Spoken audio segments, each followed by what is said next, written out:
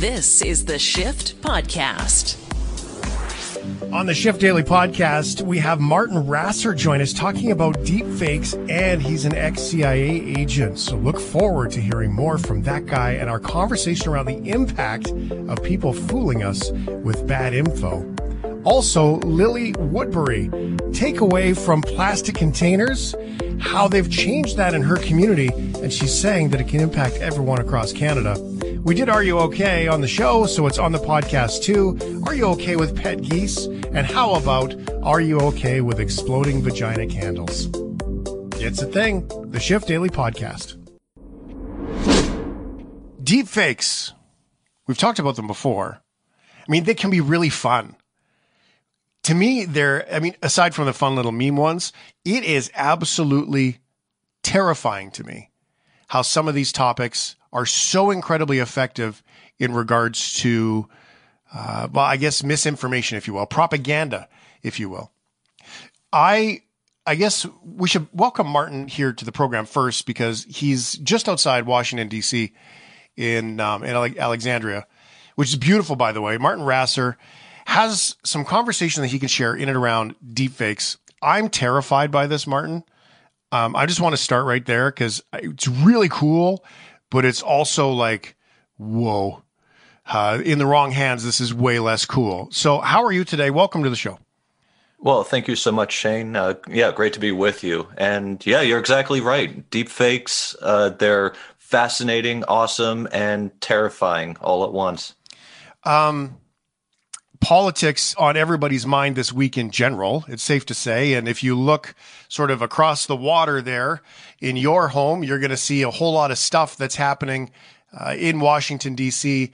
If you take a little bit of a look to the north and to the east, a little bit across the Potomac. So I guess the political start might be a great access point here to talk about how deepfakes sort of came to the forefront of potentially dangerous. Yeah, absolutely. Well, we've seen the consequences of what constant lies and disinformation can do, right? It can get people whipped up into a frenzy. We saw the insurrection at the Capitol, and now we have 25,000 National Guard troops securing the Capitol and the upcoming inauguration. And that's what I meant by terrifying, because, deep fakes weren't even a big piece of this disinformation campaign. This was just lies being repeated over and over again, and people start believing it. Just imagine when we get to a point where you have a concerted effort to insert fake audio and video in this mix, how combustible that's going to be. And that's something that we should be very much aware of and worried about, and really start thinking deeply about how do we address this going forward in society? Well, and let's use a specific example, Martin. Combustible. Wow, what a word. So in the speeches from last week or whatever it was, it's a bit of a blur, the people said what they said on the stages. Now, regardless of political stripe, they said what they said and people reacted. And so I'm not going to draw a good or bad or right or wrong on that, but those are just things that they said. Imagine if that same situation was perpetuated not even by things that they said. What if one of these hooligans that was involved in the Capitol was able to take what Trump standing on his stage there and make him say things that he didn't even say, to exaggerate it that much worse? So there is a good scope of reality and what could come of it all in one spot. Absolutely. Absolutely. And that's why we're only at the tip of the iceberg of what's possible, right? And you can bet that the Russians and the Chinese were taking very careful notes watching this unfold.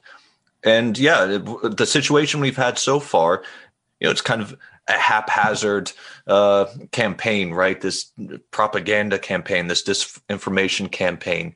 And imagine if brighter minds had a more detailed strategy behind all this, how effective it could have been compared to what we just saw. That's why we both in the United States, Canada, and in fellow democracies, we have to think and look very closely at what we can do to make people understand what's possible with deepfake technology. Think about when you start adding virtual and augmented reality into the mix. We're already focused on our own little realities by watching certain news channels, listening to certain radio stations. It's very easy to block out things that you don't want to hear. And you start creating this alternate reality for yourself. And some people are very susceptible to that.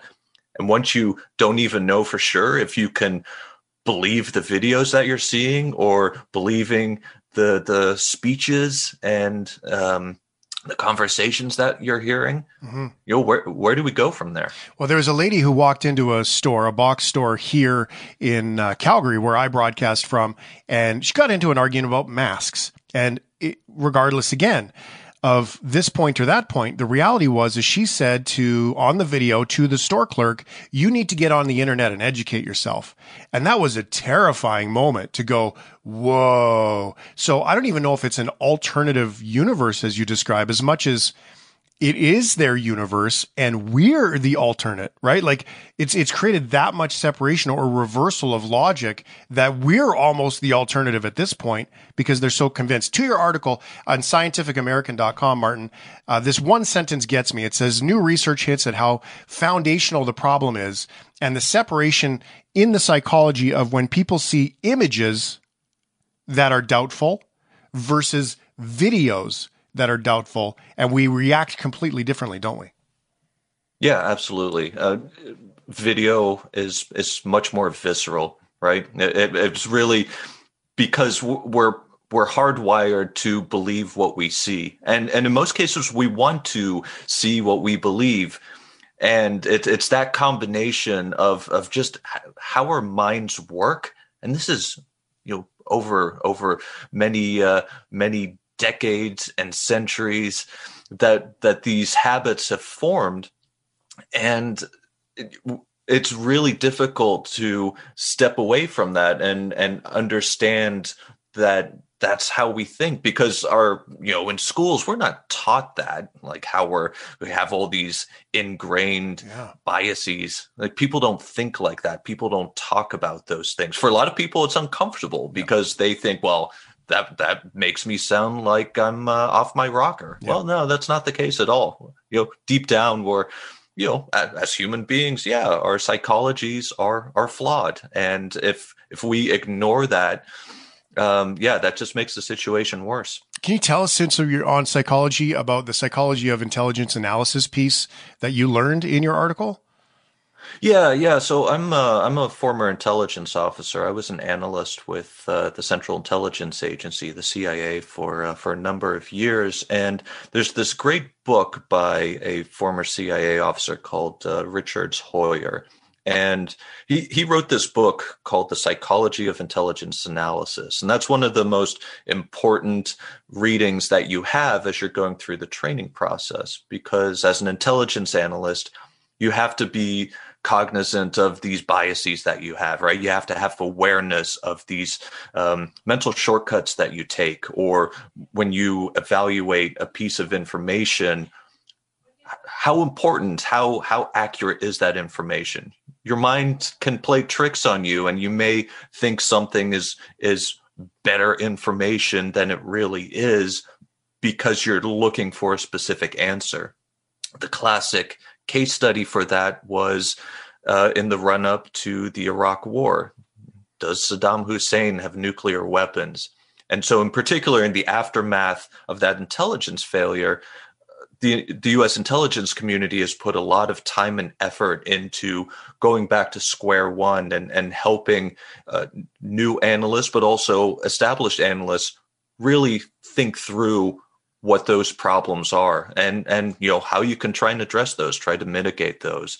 If your listeners have the chance, I would highly recommend this book. It's it's available online. It's not expensive. You can get it for somewhere between $15 and $20 US through a whole number of online bookstores, and it really just makes you think about Well, what do I do in my day to day when I'm walking down the street and I see a person that looks a certain way doing something? Am I just assuming that they're doing something bad because they look a certain way? You'll be surprised once you start thinking about that and just going about your day to day, how many of these hidden assumptions that you have, and how that colors how you see the world, how you see the people around you. It's fascinating stuff. It is fascinating stuff, and I'm really glad that you brought up bias, because it's on my hit list here in the next few weeks of things to talk about on the show. So this is a great introduction to all of it. The book, again, is Psychology of Intelligence Analysis. And Richard, I would say it probably Hauer. How did you pronounce his name? Hoyer. Hoyer. Well, I guess I got to ask you, working for the CIA must have been pretty cool at times. It was very cool. Have you it was a great job. Did you plant like a bug in my computer now? Are you watching me? No, that's a different agency. Oh, so you take from that, a career of critical thinking. Then you look at technology, and we have a situation where the technology is being manipulated in order to make it more convincing. Technology, you would think, would be one of the first solutions to identify that, but then you have technology against technology. So really, it's whoever has the most creation time and money to be able to battle that one out. If we as humans become more critical thinkers, that seems to me to be the most cognitive way to at least question and doubt these things. I was given this point by my counselor one day. She said, if it feels really easy, it's probably not right for you. Mm-hmm. Meaning that you probably repeating an old pattern, right? Whether that's relationships or dealing with the kids or whatever. If that's the easy way to deal with it, it's probably not going to get you to where you want to be, because that's backwards, not forwards. So is that how you see this, that the technology is not quite there, or it is going to be up to us to ask the question why? Yeah, we have a tendency to use technology as a crutch, right? Because it's easy. And to your point, if it's easy, it's comfortable. And we don't like stepping out of our comfort zones. Now, there is a place for technology to help address, like, the deep fake issue, for example. There's a few startups that are working on some really interesting techniques to be able to spot a digital fake, whether it's a video or an audio clip.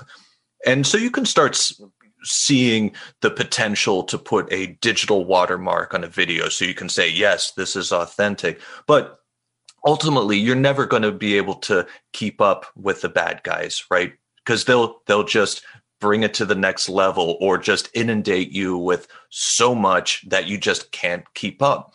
And a lot of it is just, it's on you and me to determine, is this right? Does this make sense? And you hit the nail on the head. We have to think more critically about these things.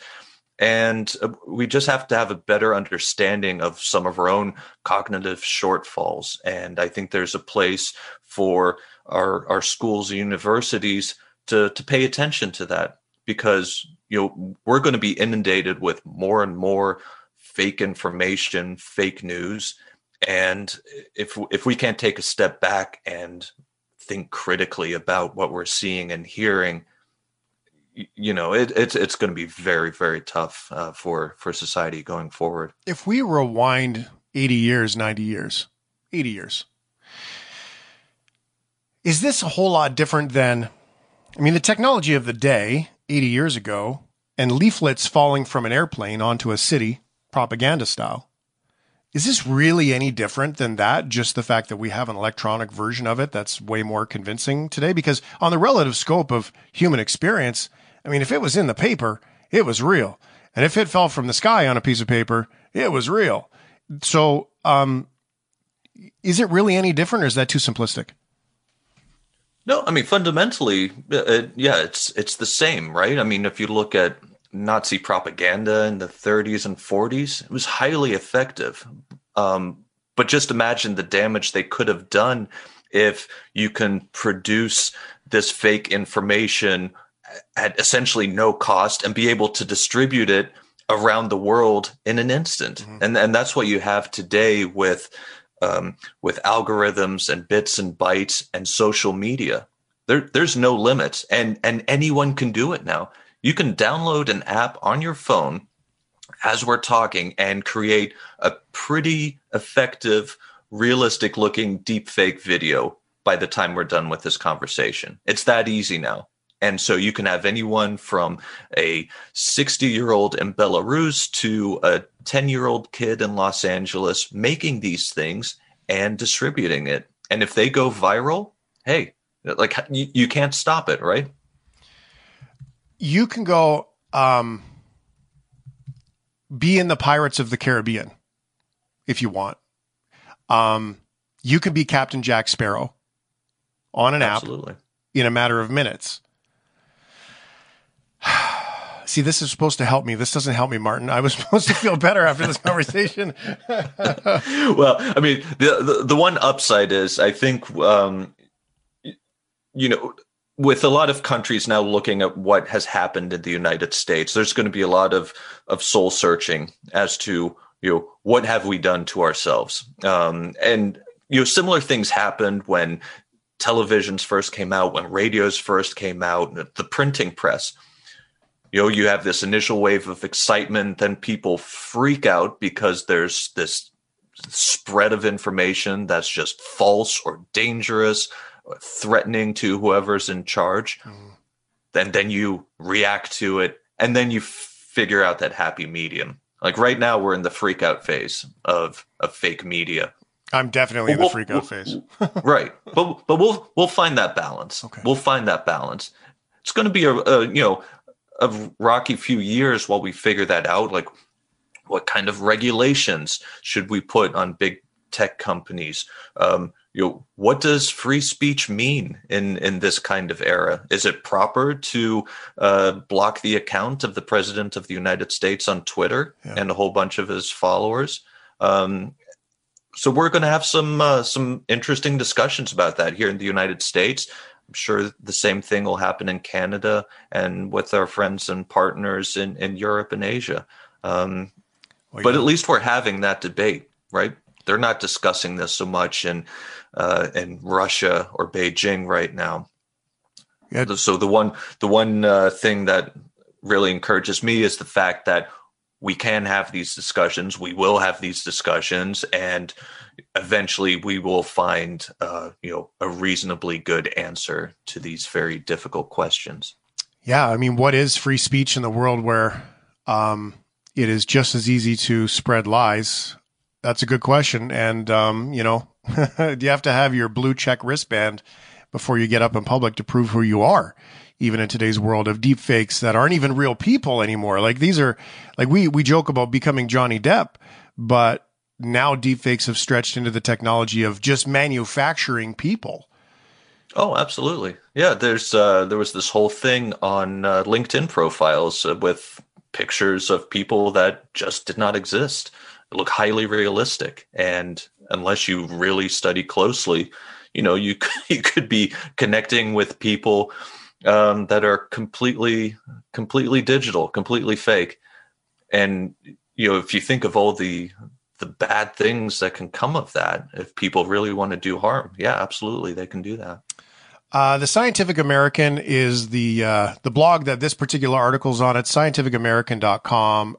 Martin, I don't know how many beers it takes to get a good CIA story idea, but I'm willing to try.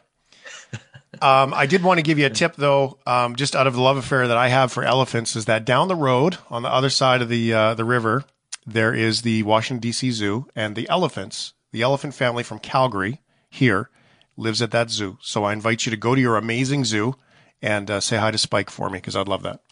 I will definitely say hi to Spike. I haven't been to the zoo in a little while, but yeah, that place is fantastic. So now that I know that Spike is from Calgary, I will make it over there as soon as I can. Martin Rasser, thank you very much. I hope we can bring you on again, man. This is insightful stuff.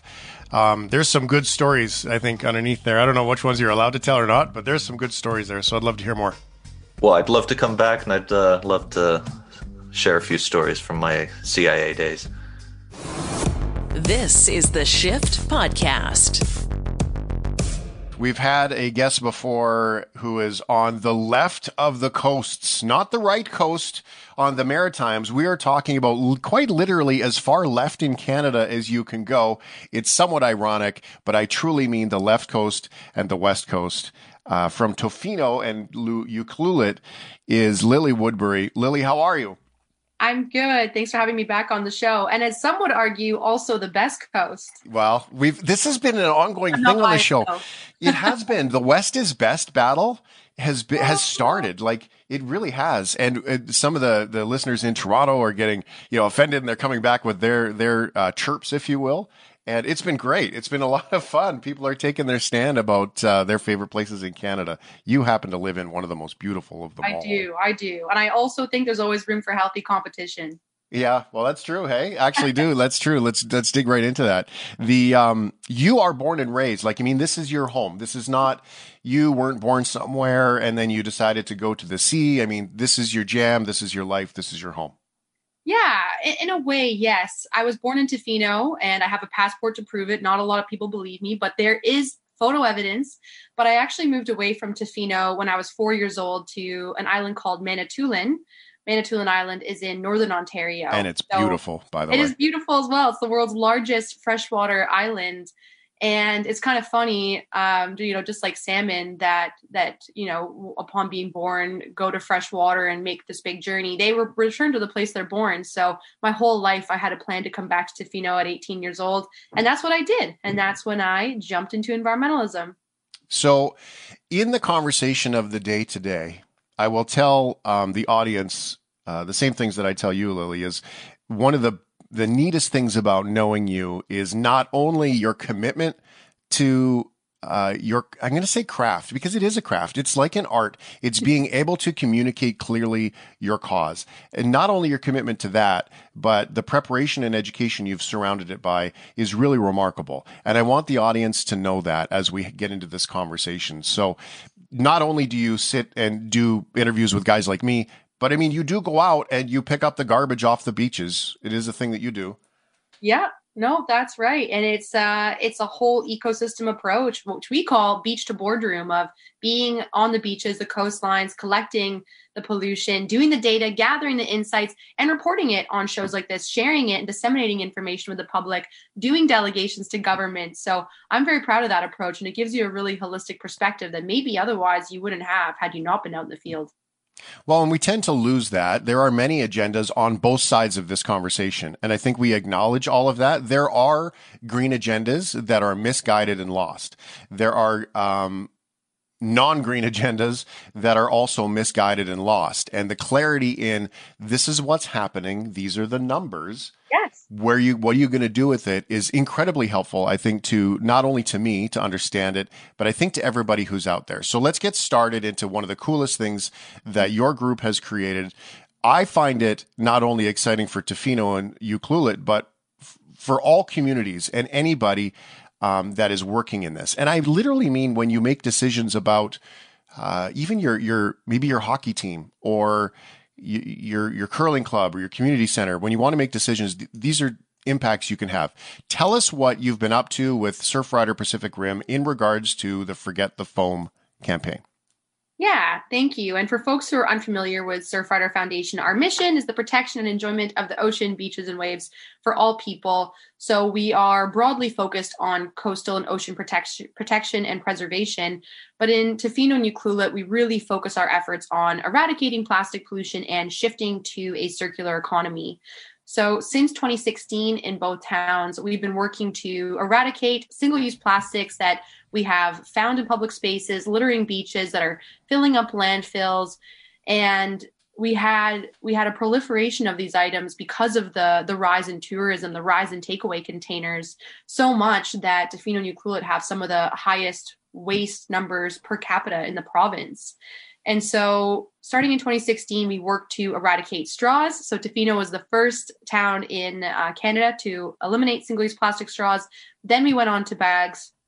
And then last autumn, we launched our Cut the Cutlery campaign, working to eliminate plastic and bioplastic cutlery, which cannot be composted or recycled on the coast, as well as polystyrene takeaway containers.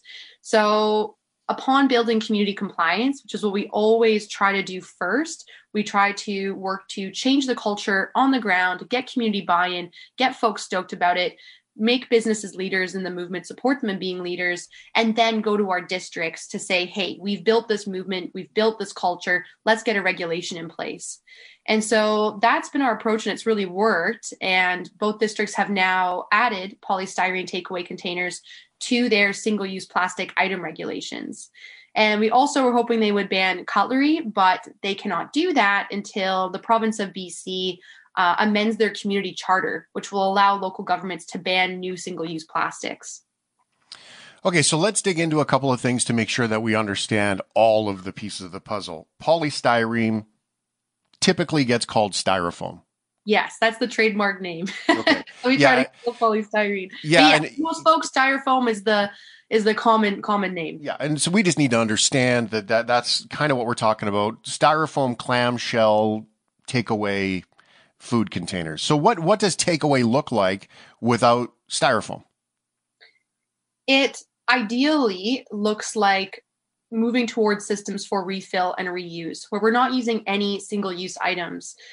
No matter what the single-use item is, whether it's a paper straw, paper bag, sugarcane this, wooden that, it all has an impact.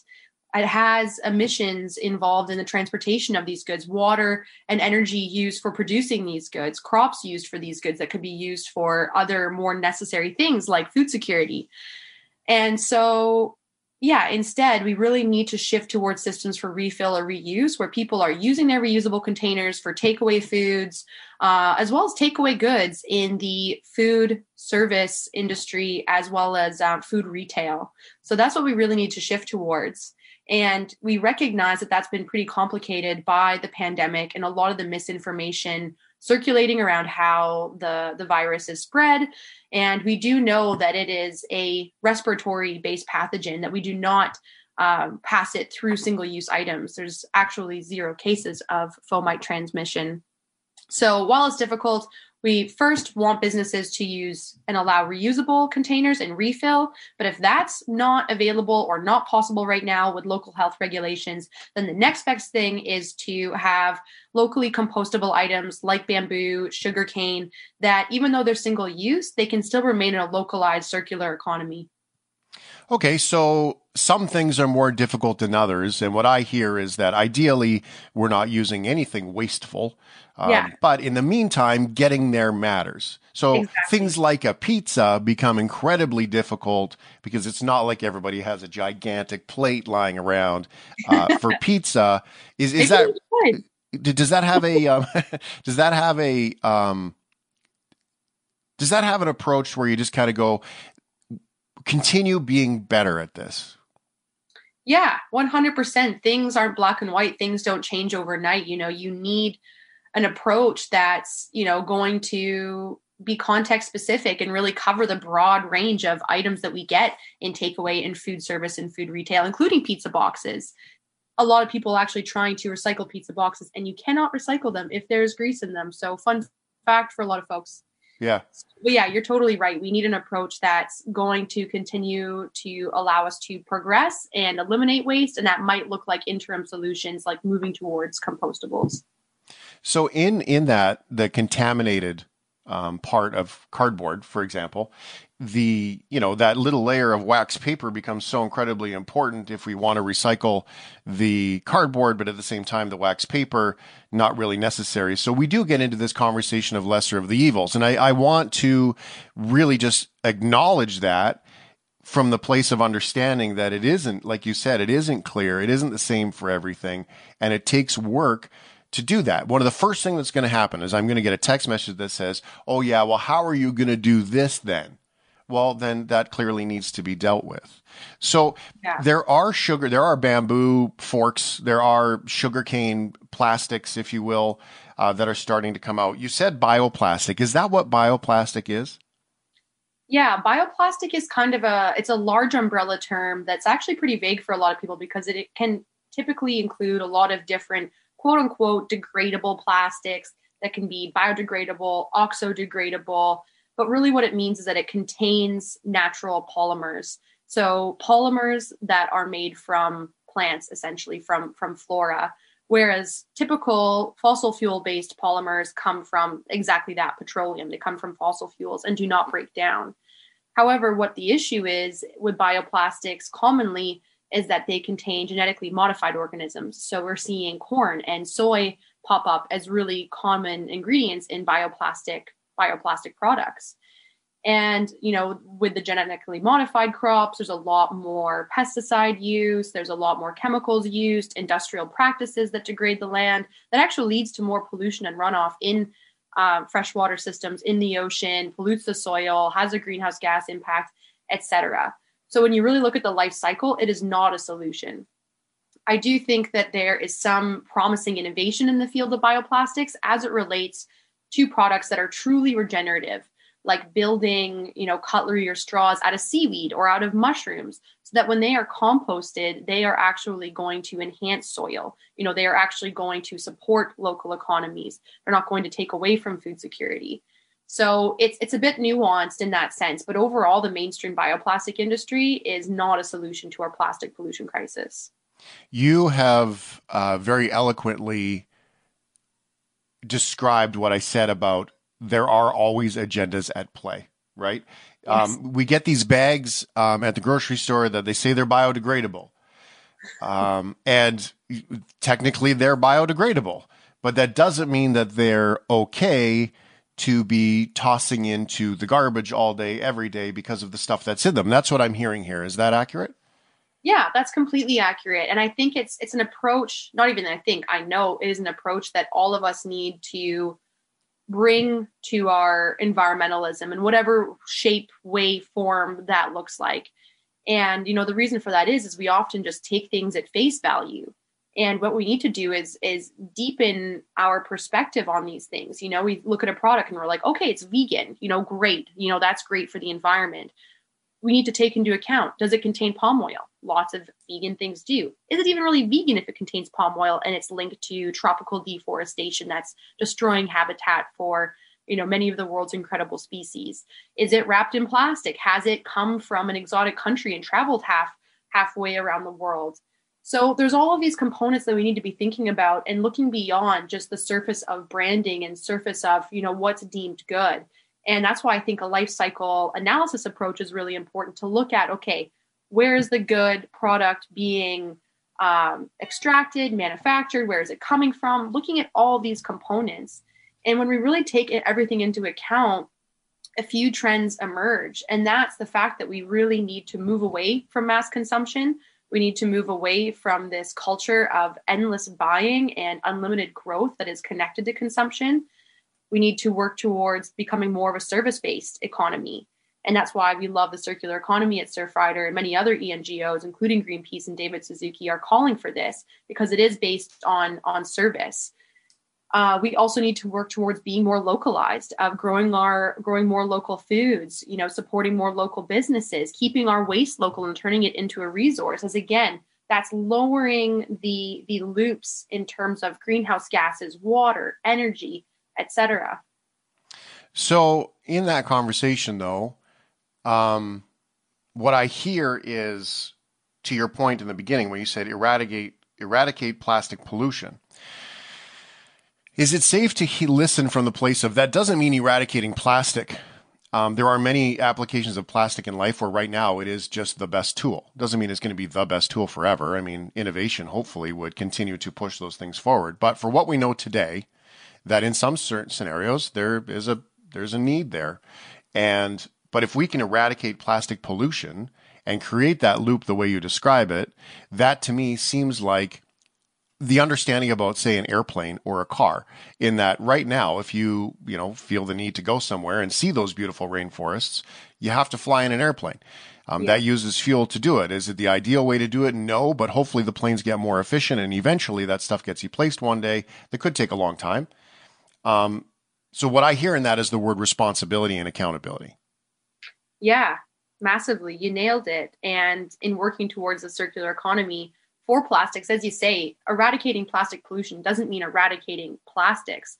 It is a material that has allowed us to progress in many ways, medically, scientifically, in industry, but we do need to move towards a smart management of the material. And we do need to move towards producing drastically less amounts of the material, which we can do because there are so many purposes and functions that we do not need it for.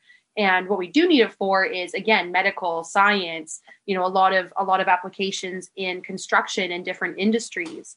And so in thinking about that, we really need to move towards shifting the responsibility, as you mentioned, from consumers, which is what the narrative has really pushed for many years. And, really to the benefit of multinational corporations who have said let's empower individuals to grow their own carrots and recycle and make these changes. And that's really, allowed corporations to brush off any responsibility or stewardship.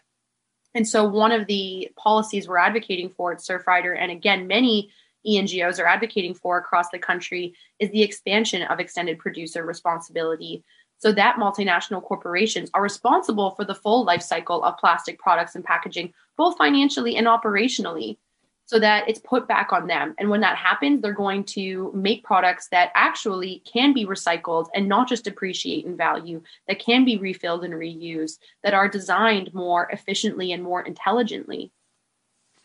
Here we are in the middle of COVID, and medical has been a big thing. I mean, consumption of single-use things, I would guess, has gone way up in some aspects. Takeaway food delivery, even though people are cooking at home more, but obviously the medical aspect has gone up. What have you seen the impact of disposable masks? Yeah, it is. The masks are massive. We've seen an incredible rise in all types of PPE gear on beaches, in public areas. It's just everywhere. And I think this points to the issue in that we are very reactive in nature. We are very quick to hand out single-use items. And of course, these single-use items have been necessary during this pandemic. But if we're going to massively distribute a single-use item, there needs to be proper plans in place for managing the end of life of that material. What we've seen on the coast is that, and everywhere, is that people's sense of well-being has been compromised by the pandemic. We also know through psychological studies that people's sense of well-being is threatened when they see litter, they see pollution, especially when they see medical waste in public areas and on beaches. And so what we've seen on the coast is a bit of a perfect storm in terms of there being a proliferation in waste due to the pandemic from takeaway items, but also the PPE gear, and then people becoming very reactive because they're now seeing this in public spaces. And a big part of these things being in public spaces is that there wasn't end-of-life solutions organized for that PPE gear. And again, for a lot of these other takeaway items and items that shouldn't even exist, as I've already mentioned, that have ecological alternatives or reusable alternatives. So yeah, it's a really interesting thing. And overall, we really need to shift towards a culture that's steeped in stewardship, that has policies that reflect that. When we have a Canadian government and provincial government that really truly honor the environment and stewardship of the environment, we'll have policies and governance that reflect that. And that'll culturally change things on the ground. People will have greater access for waste management. In that case, in that scenario, ideally PPE gear would have greater access for recycling and what have you not. Okay, if we're just two people sitting down, it seems to me that if we were to be a little bit more responsible with where things go, right? The easiest thing in life to do is get into business or a relationship. I mean, we've all been through this, right? You meet somebody new when you're younger and you're like, this person's amazing. Getting out of the relationship is often the hard part. Yes. Getting into business is easy. Getting out of business is hard. And if we were to instead, just as human beings, look at how we're going to complete this, meaning be more responsible on the back end in general. Yeah. It seems to me that when a pandemic comes up and all of a sudden we need hundreds of millions of disposable masks out of the blue to help mitigate it, because it's the fastest, simplest way to help control, it doesn't seem so impactful. It's not such a big deal when For all the years leading up to it, you've tried to be more responsible. Something happened. It's ugly. Okay, we can clean it up. Now we know in time where those things are going to go. We continue being responsible. The impact to me, I think of it a lot like money, in that when you're responsible with your money all the way along and you still have the credit card sitting there, but the balance is zero, something goes wrong, you still have access to do the best you can for a little while, hang on tight, then clean it up when you're done. Is that too simplistic of an approach here to look at all of these things in our responsibility just as Canadians? No, I really think that's an important approach. And I think it highlights a truth that we really need to hold close to our hearts right now, especially in a time where I think, negativity is very rampant, and that we really need to have a more hopeful view of humanity, a hopeful view of each other, and have faith in the fact that, when we don't do things perfectly, we are going to learn from that and we are going to progress and innovate along a trajectory so that it doesn't happen again. And as citizens in this democratic system, that we are going to take those lessons learned and share that with politicians, with our governments that are here to serve us, as we are on the ground witnessing this happen. And so I think this has happened in so many ways, but it's not necessarily covered in the media. What's covered is very negative stories of all of the pollution, of the externalities. But what isn't covered is the stories of progress and of innovation, and how these different case studies of a circular economy are actually helping us build back better. And, a really beautiful case study that I've recently learned about regarding PPE gear and a circular economy comes from southern India, where I forget the exact province in southern India, but they're a mass manufacturer of PPE gear, one of the largest in the world. And so the amount of offcuts from that waste is enormous. And meanwhile, there's people who are homeless, COVID patients who also have specific needs. And one of those needs are mattresses. And so this one fashion designer, she saw a gap, and she also saw the room for innovation. So she started taking all of these PPE gear offcuts from, I think it was specifically masks, and using that, weaving them to create mattresses while also creating jobs for rural women. So she's taking a waste source and turning it into a need for vulnerable populations while creating jobs for rural women. Why aren't these stories being shared more widely so we can learn from each other and really see, even amidst the darkness, that there is light, that there is progress? When you look along the history of humanity, you think about even where women were 50 years ago, Indigenous nations in Canada 50 years ago. We didn't have the vote. Well, women did, but First Nations and other Indigenous, Métis and Inuit didn't have the vote until the 1960s. And so I really think that while we are feeling a lot of pressure and maybe a lot of doom and gloom, to realize that we have actually progressed an incredible amount environmentally and socially, and we're going to continue to do that. And by having that hopeful perspective, it is proven again in psychology that we are more likely to be involved. If we believe there is hope, we guarantee that there is hope. If we believe there is no hope, well, guess what? We're probably not going to do much to contribute. Lily, it's always enlightening, and it's so interesting, the conversation. I have so many notes here of other things that we can even dig into in all of this. We could talk all day, and I'd love to. We really could. So I would like to commit to that, in fact, and finding ways to get the conversation going. Because, for example, you did say right there, you said the phrase "Build Back Better," and one of the things that, not for today, but I would like to ask you about the politics of Build Back Better, right? As a person who is living into that, but at the same time, there are organizations and political parties that are taking that phrase and they're butchering it, right? Yeah. So, and they're making it not work because it's becoming, again, I'm going to use the word agenda. I think it's a nice, easy catch-all. So, there are pieces of all of this that people have questions about, and I would love to dig into it so we all can get clarity from all sides on how that looks. So if you dig that, I'm in.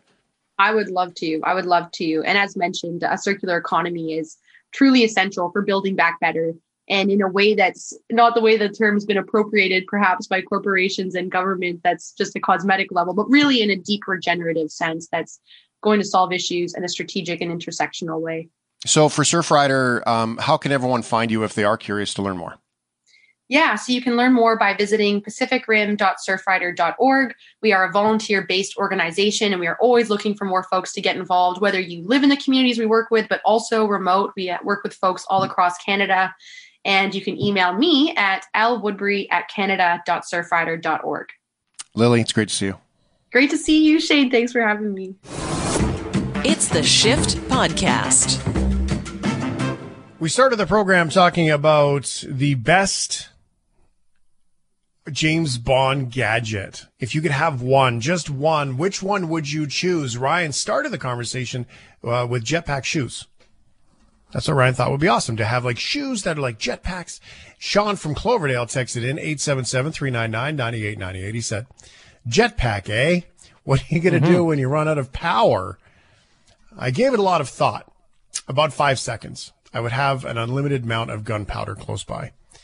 Yeah, so what are you going to do when your shoes run out of juice there, big fella? Solar power. Think green, just put a little panel on the top of the shoe. And cold. Just, all right. Well, at least I live in Alberta, one of the sunniest places on the earth. So I'll be okay here. But if I go anywhere else, I will need to, make note of that. We did get a bunch of text messages, movie specific. So we'll toss those out before we get to Are You Okay here. The Ring camera from A View to a Kill, 1985. There's a couple of good ones there. False fingerprints. I've always thought those were kind of cool. Like if you were going to be a bad guy where you could take someone else's fingerprint and it was like that sticky, like that skin, that second skin that you would put on. Like it's good for blisters. I forget what it's called, but it would be like someone else's fingerprint. So everything that you touched would be someone else's fingerprint everywhere you go. That would be fun. You can get other people in trouble. But hey, we did agree this could include nefarious means, by the way.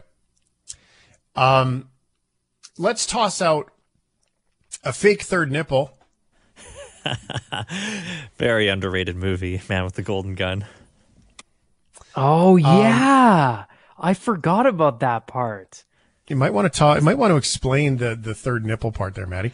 Well, so Scaramanga, played by Christopher Lee, who would later be a wizard in some movie trilogy, among many things. Great, amazing actor, Christopher Lee. Anyway, Scaramanga had a real third nipple, but James Bond, played by Roger Moore in this case, was posing as Scaramanga, and nobody has seen him because he lives on this island with one or two other crew members, which is impossible. You have to have a whole team to have an evil island lair. But I digress. Bond, Roger Moore, was going to meet a bunch of people who never saw Scaramanga. The only thing that they knew was that he had a third nipple. So they checked under Roger Moore, Bond's shirt, and he had third nipple. Wow. But it was fake. It was rubber. He once he got out and did the job, he off of his chest and threw it in the bush. Tore off his nipple. Yeah. That's aggressive. Like that. 877-399-9898. Let's go to Winnipeg. And first, thank everybody who texted and called in to let us know that the commercials didn't run so perfectly there. Thank you for that. The Winnipeg folks fixed it up right away. Hi, Lori. Hey there. Hi. I've got a good idea. What about an invisibility cloak? Invisibility cloak. Where would you go? Anywhere. Anywhere. You're invisible. You could do anything. No, but what's the first place that you would want to go to where you could be the fly on the wall? Like, what would you do? You know what? I don't know. Spy on people, I guess. Yeah. Go to places. I would like to go to, really, really fancy places and go to the super nice bathrooms and be able to see all the nice places that I couldn't go into. Like I would go into houses, well, not breaking into houses, but houses for sale and show homes and stuff like that. I realize as this is coming out of my face hole, that sounds really creepy. So let's just rewind. But that's not bad. Somewhere where, somewhere fancy would be good. I don't know. I think Buckingham Palace. Cool. Like if you could go to Sandringham or something like this unbelievable palace that you normally would never get into, but not in a creepy spy on the queen kind of way in some pervy thing. I just mean just so you could walk around and see all of it. Exactly. You could go to just to see it. all the places that you're not allowed to go, right? That's the exactly the places where public's not usually allowed, something like that. Exactly. Oh, it's beautiful. Lori in Winnipeg, thanks so much for the call. You have a good morning. You too. Bye. What kind of gadget would you have if you could pick one spy gadget? What would it be? 877-399-9898. Derek says, I thought your spy gadget would be the moon dial. Matt? Oh, yeah, the moon dial. Like that one? That's the one. Ooh. Let's get started. Are you okay? If you want to contribute to Are You Okay, you're absolutely welcome. 877-399-9898. Are you okay with geese? This is a recurring question on the show. Yeah, I thought we already talked about this, but, We're not okay with geese. I thought we agreed. They are mean on purpose, and that is why I do not like them. Yes. Yeah, I mean, I will never forget. It was grade 9 in Ontario, and I was living there. My high school teacher, science, she was a great teacher. She was out for a walk with for the gym teacher, and they were just going, this is like a new neighborhood, and they were just walking around. One of the teachers is pregnant, and they turn the corner, and an entire flock of geese chased after them and attacked them. And my teacher was visibly shooketh. She was visibly shaken that the class didn't start for 10 minutes until after she got back from the attack. So that left quite a strong impression, I got to say. All right. Apparently, though, you're wrong. Some geese do love humans. I don't believe it. These must not be Canadian geese. They got to be from some other country. Grouchy country geese. But as we're about to hear in Cincinnati, a man is caring for Lil Bob as a pet, courtesy of NBC Valley News. This is Lil Bob. Today, he's practically a celebrity walking around Alt Park, but nearly a year ago, he almost died. Bob was walking across Route 42 in Mason last spring with several other geese when Joe Songer stopped to let the geese cross the street. We were sitting there for less than 30 seconds, and a guy decides behind us that he wasn't going to wait. He went around us, and he killed his mother, father, and 3 siblings, and Bob was the only survivor. Songer brought the goose back home with him where his dog, Haint, immediately started caring for the goose. And when we took him home, I thought, he's not going to last the night, and, he's here. Little Bob has traveled to Chicago, Cleveland, and Tennessee. Everywhere he goes, people stare and ask questions. Is it a pet? It's his brother. Little Bob loves to go for long walks. That exercise has made Songer more healthy. He's dropped 60 pounds. But make no mistake, Little Bob and Haint also like to relax on the couch together. They watch TV together for hours at a time sometimes. He's so proud. He's very He loves excitable. that geese or that goose. He really does. 60 pounds. And if your takeaway from that is that geese are nice, that's lovely. I think the real takeaway there was a dog named Haint. Yeah, that was a very unusual name. It's a weird name for a dog, isn't it? I thought he said he had a dog named Hate at first, which is a really even worse name for a dog. That's not only a bad name for a dog, it's the first time I've ever heard it as a name of anything. The etymology of Haint is an alternative to haunt. It sounds like it's past tense. I hate I'm it. going to haunt you? Oh, yeah. Yeah. Oh, man. Haunted I'm going to house. hate you. Yeah.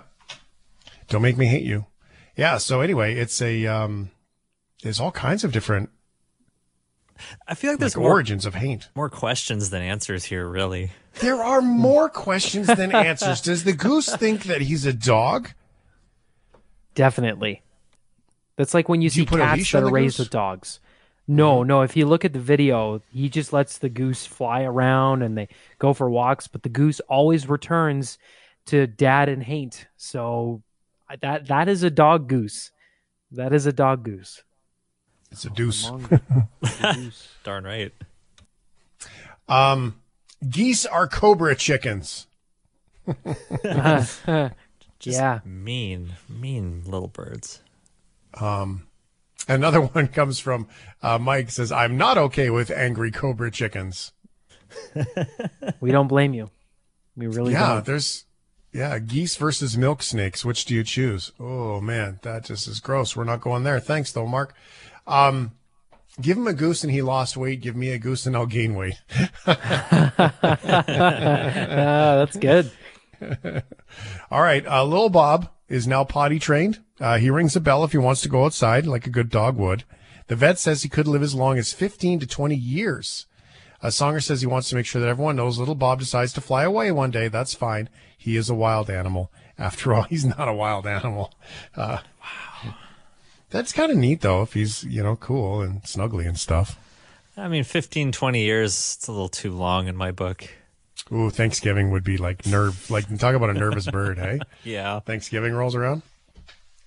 Are you okay? Are you okay with candles? Yeah, I like candles. I really like just, kicking back, in the tub, just lighting candles, just hanging out, relaxing. I love candles in the tub. Well, not in the tub, but yeah, like around the tub. Around the tub. I'll frequently light a candle in the apartment just to keep the home nice and vibey, I guess. I sound like a real. No, you don't. I mean, I have candles literally like on my monitors here. That's I light in the studio all the time. I got a smelly one, incense and clove. I like that stuff. I think that's great. I think it gets you in the zone, man. It does get you. Definitely. Thank you. Absolutely. I think I would recommend to more people. I mean, people who say like, "Oh, I can't unwind." You know what? Sit down, turn on some real vibey, mellow, super awesome, jazzy, funky stuff, whatever that is for you. And turn on a candle, man. Go ahead, fight it. Try and find it. Fight it. Well, if you don't know Goop is a wellness brand for Gwyneth Paltrow. And Goop has been, there's been some real mystical stuff going on at Goop. But they sell everything. And she has created one particular candle called Gwyneth Paltrow's Vagina Candle. Yeah. This could be the headline for the best headline all year, and here we are less than 3 weeks in. You ready for it? I'm ready. Gwyneth Paltrow's Vagina Candle explodes in UK woman's home. Report. Oh, what? So, wow, hey? Yeah. Geese and vagina candles all in one show. Spy gadgets, domesticated geese, dogs named Haint, and vagina candles.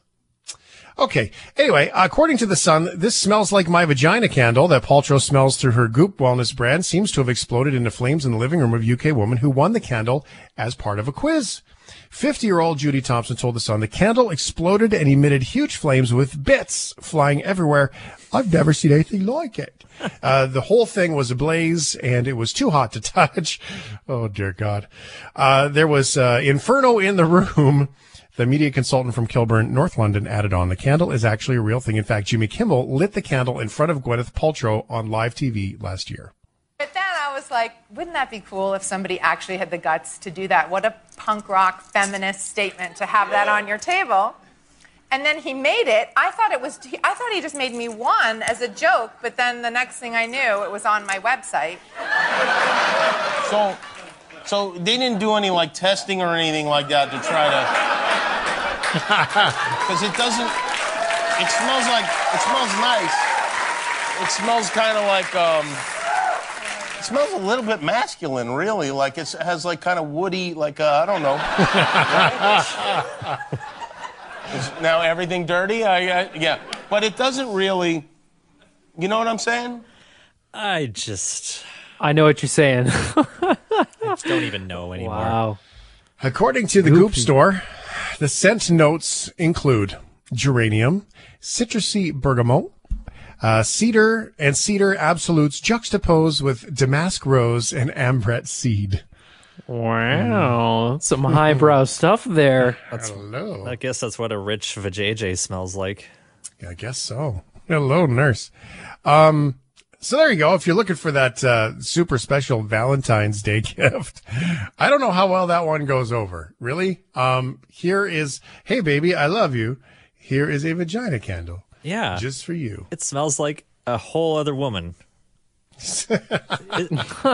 That'll go over well. Yeah, I don't know. It would not go over well at all. It doesn't make sense to me because it seems way more easy to have a penis candle. I mean, that's probably a stagette thing, right? Like There is one. You can buy one in Canada.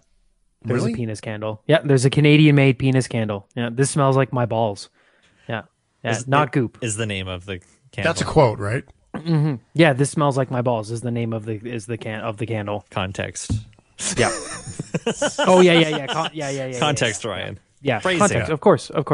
Yeah. All right. Well, anyway, thank you. I feel better now that this is what we've occupied your time with. Oh boy, better than the news, am I right? Oh my goodness.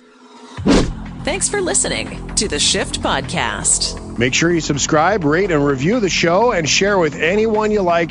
Get it on Apple Podcasts, Google Podcasts, Spotify, and CuriousCast.ca.